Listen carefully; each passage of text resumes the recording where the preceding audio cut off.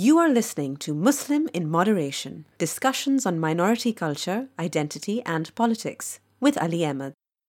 Mental health awareness is on the rise in broader society and within the Muslim community. However, the reality is many people are suffering and still not seeking the help they need. And that's mainly because mental illness is an area where there is still significant stigma. Breaking through that stigma requires more open and honest conversations about mental health issues. Episode 6 of the podcast features Dr. Sonia Ahmed, a clinical and counseling psychologist based in Toronto. I asked Dr. Ahmed whether there were any particular mental health concerns that were more common in Western Muslims. Well, Muslims experience mental health issues just like any other religious or ethnic group. It includes things like depression, anxiety, PTSD. However, I do find that Muslims will generally be more prone to have experienced discrimination or stress related to immigration and conflicts regarding their cultural and religious values as well. And that can predispose them to greater psychological and emotional distress. Yeah, definitely. I think there are a lot of real pressures that people are facing, whether you're talking about new immigrants or second generation. And it's pretty difficult to navigate those without the traditional structures being in place. So when I think about why someone might not seek out mental health, one of the things I think might be going on is that there's a distrust or at least reservations with seeking help from a therapist that might not be Muslim. I definitely think so. There's definitely hesitation to seek out help with someone of a different religious background. The concern often is that the person of a non-Muslim background may not understand them or may advise them in ways that counters their religious beliefs. And this can be true if someone is not practiced from a culturally sensitive, religiously sensitive framework. But sometimes the issue is just there are a lot of therapists who are not Muslim who are very willing to provide services that are culturally sensitive, really listening to someone's background, helping them work within their values. The issue is often finding those people that you can feel understand you, but also there's often a perception among Muslims that we can't trust a person of not of our background, particularly given the climate of these days with a lot of Islamophobia going on, a lot of misconceptions about Muslims and Islam in the media. That also has to be factored in when it comes to Muslims in particular and seeking out mental health services. Yeah, it seems like there's some barriers inside of the culture as well, not just about outsiders.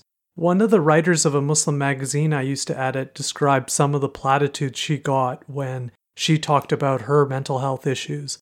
Things like, you're rewarded for your struggles, or you're never given a burden too great to bear. And I think that had a really big impact on how she thought about her problems.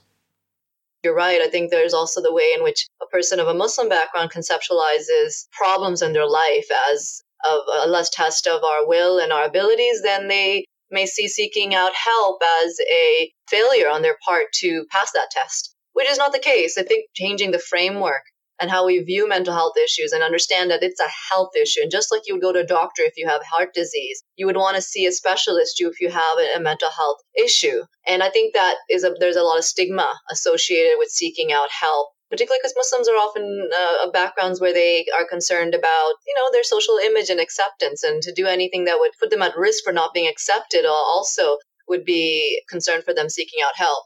Well, we know that at least in broader society, attitudes are starting to change. Celebrities have come out and been pretty open about their mental health issue. A couple of NBA All-Stars have talked about battling depression. Have you seen a change of attitude in your community? Oh, absolutely. I think constantly saying that there's Muslims are less likely, or South Asian Muslims in general are less likely to seek out help, and there's also taboo, is a bit older news because the majority of my clients are Muslim, majority of my clients are South Asian. And I do know a lot of people who seek out help. They just don't tell each other. But I think there's more and more, especially as in North America in general, people, as you said, celebrities or just the common lay people are more willing to talk openly about their own mental health issues that they struggle with, and are more supportive when other people come out. It's become the new culture of supporting each other, speaking out, being vocal about mental health issues. I definitely see it among Muslims. There's way more services that are focused on Muslims, way more Muslim service providers.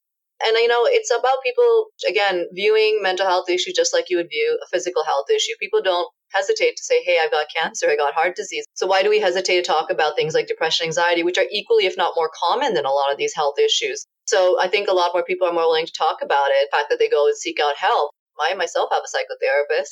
It's the best investment that I've made for myself, much like someone goes for personal training to improve their physical health. I say like that's what my psychotherapy is like for me, is just to improve my own confidence in myself, improve my ability to be a better psychologist, and to improve my ability to communicate with people and improve my relationships. And I think more people like myself are just coming out and very openly talking about this.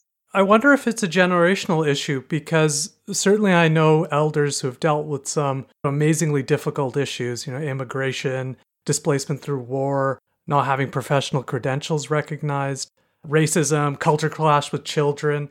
And sometimes the communities that they're a part of are a source of support, but sometimes they're also a cause for the anxiety. And you can see that there would be a lot more barriers for those people seeking out help, culture, language issues, things that wouldn't really be there for a younger population. You're very right. I definitely think it's generational because culture evolves over time. Culture is never static.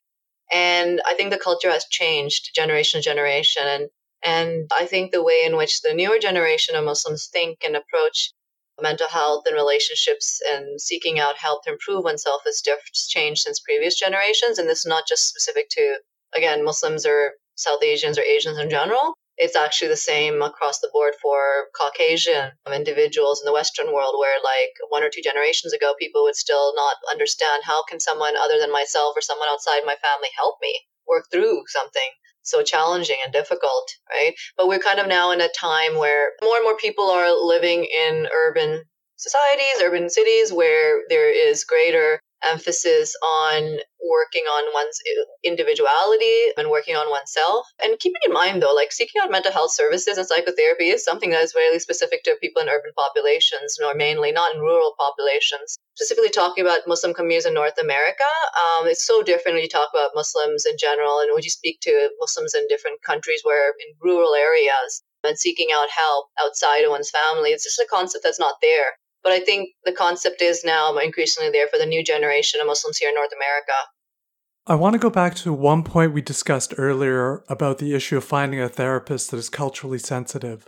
One of the critiques of Western psychology and of law and a number of the social sciences is that the base assumption for these fields is that the subject or the patient has the attitudes, cultures, and values of a white middle-class man. So there are concerns when you have a Muslim patient that perhaps their needs may not be met. Exactly. Most of the models that have been developed by people who have a white middle class background and have been tested and developed on majority samples who are a white middle class background. And so this is not a problem that's just specific to Muslims, but any minority groups that were not, by whom and for whom these models were not developed.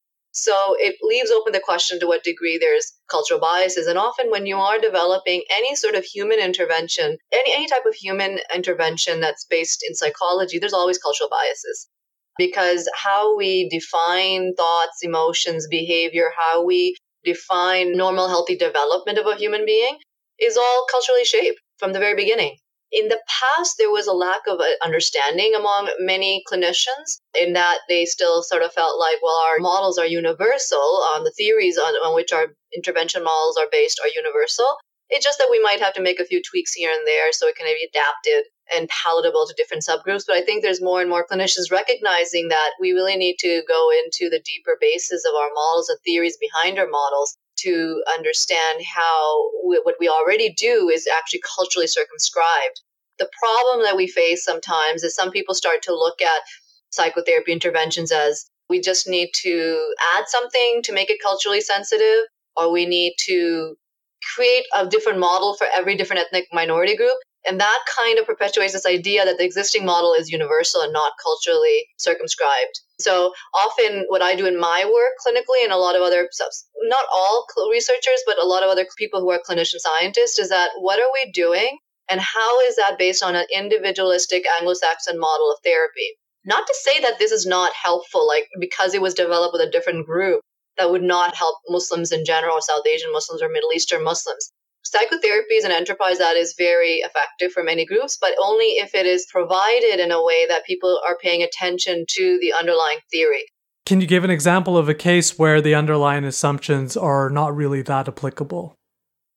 For instance, the developmental theories on which a lot of models are based is that normal human development involves a person reaching adolescent stage and individuating from their parents and moving out and finding themselves. That kind of counters a lot of Muslim communities where they actually kind of see healthy development as a person growing to adolescent stage, staying connected to their family, involved, and only leaving their parents' house if they get married. Not all Muslim communities or Muslim families agree with that. Some Muslim families have a different attitude, but again, there are some families that feel like we are going to be a joint family. We are going to be very close to each other, spend a lot of time, and you really don't need to move out of the house unless you get married or you're getting a job or need to go further out of the city in order to study. And that's not considered abnormal from a Muslim perspective. It might be from an Anglo-Saxon perspective. That's a particular theory or a particular approach to looking at things that a person of a non-Muslim background might approach. A lot of non-Muslims are kind of trying to become familiar with people of different backgrounds, not subscribing to that approach. But that is one example of how we need to re-examine our underlying theories. That's a really good example because now people of all backgrounds are having to move back into their parents' homes for economic reasons. And that's causing a number of issues for both parents and their children and really changing the typical Western model of development. That's true. And that's a very good point. There's another issue that I've been seeing that comes up with someone who is not of a South Asian or Muslim background. Another issue that comes up is sometimes they actually try to reinforce what they think the culture wants. Like, you absolutely want to live with your parents because that's important to you. And the person might say, no, that's not why. It's due to financial reasons, actually. So often, one thing I found a lot of Muslim clients express a concern is to be stereotyped. And this is where it gets difficult, challenging sometimes to define culture and to define what we need to do differently in order to be culturally sensitive, because it's partly we don't want to stereotype, so we don't want to say they're all the same. We also don't want to ignore the fact that there's differences. Dr. Ahmed, it's been a real pleasure talking to you. Thank you for having me. Thank you for listening to Muslim in Moderation. If you enjoyed the podcast, please subscribe and give it a rating. A new episode will be out monthly. For guest profiles, episodes, and show notes, visit www.musliminmoderation.com.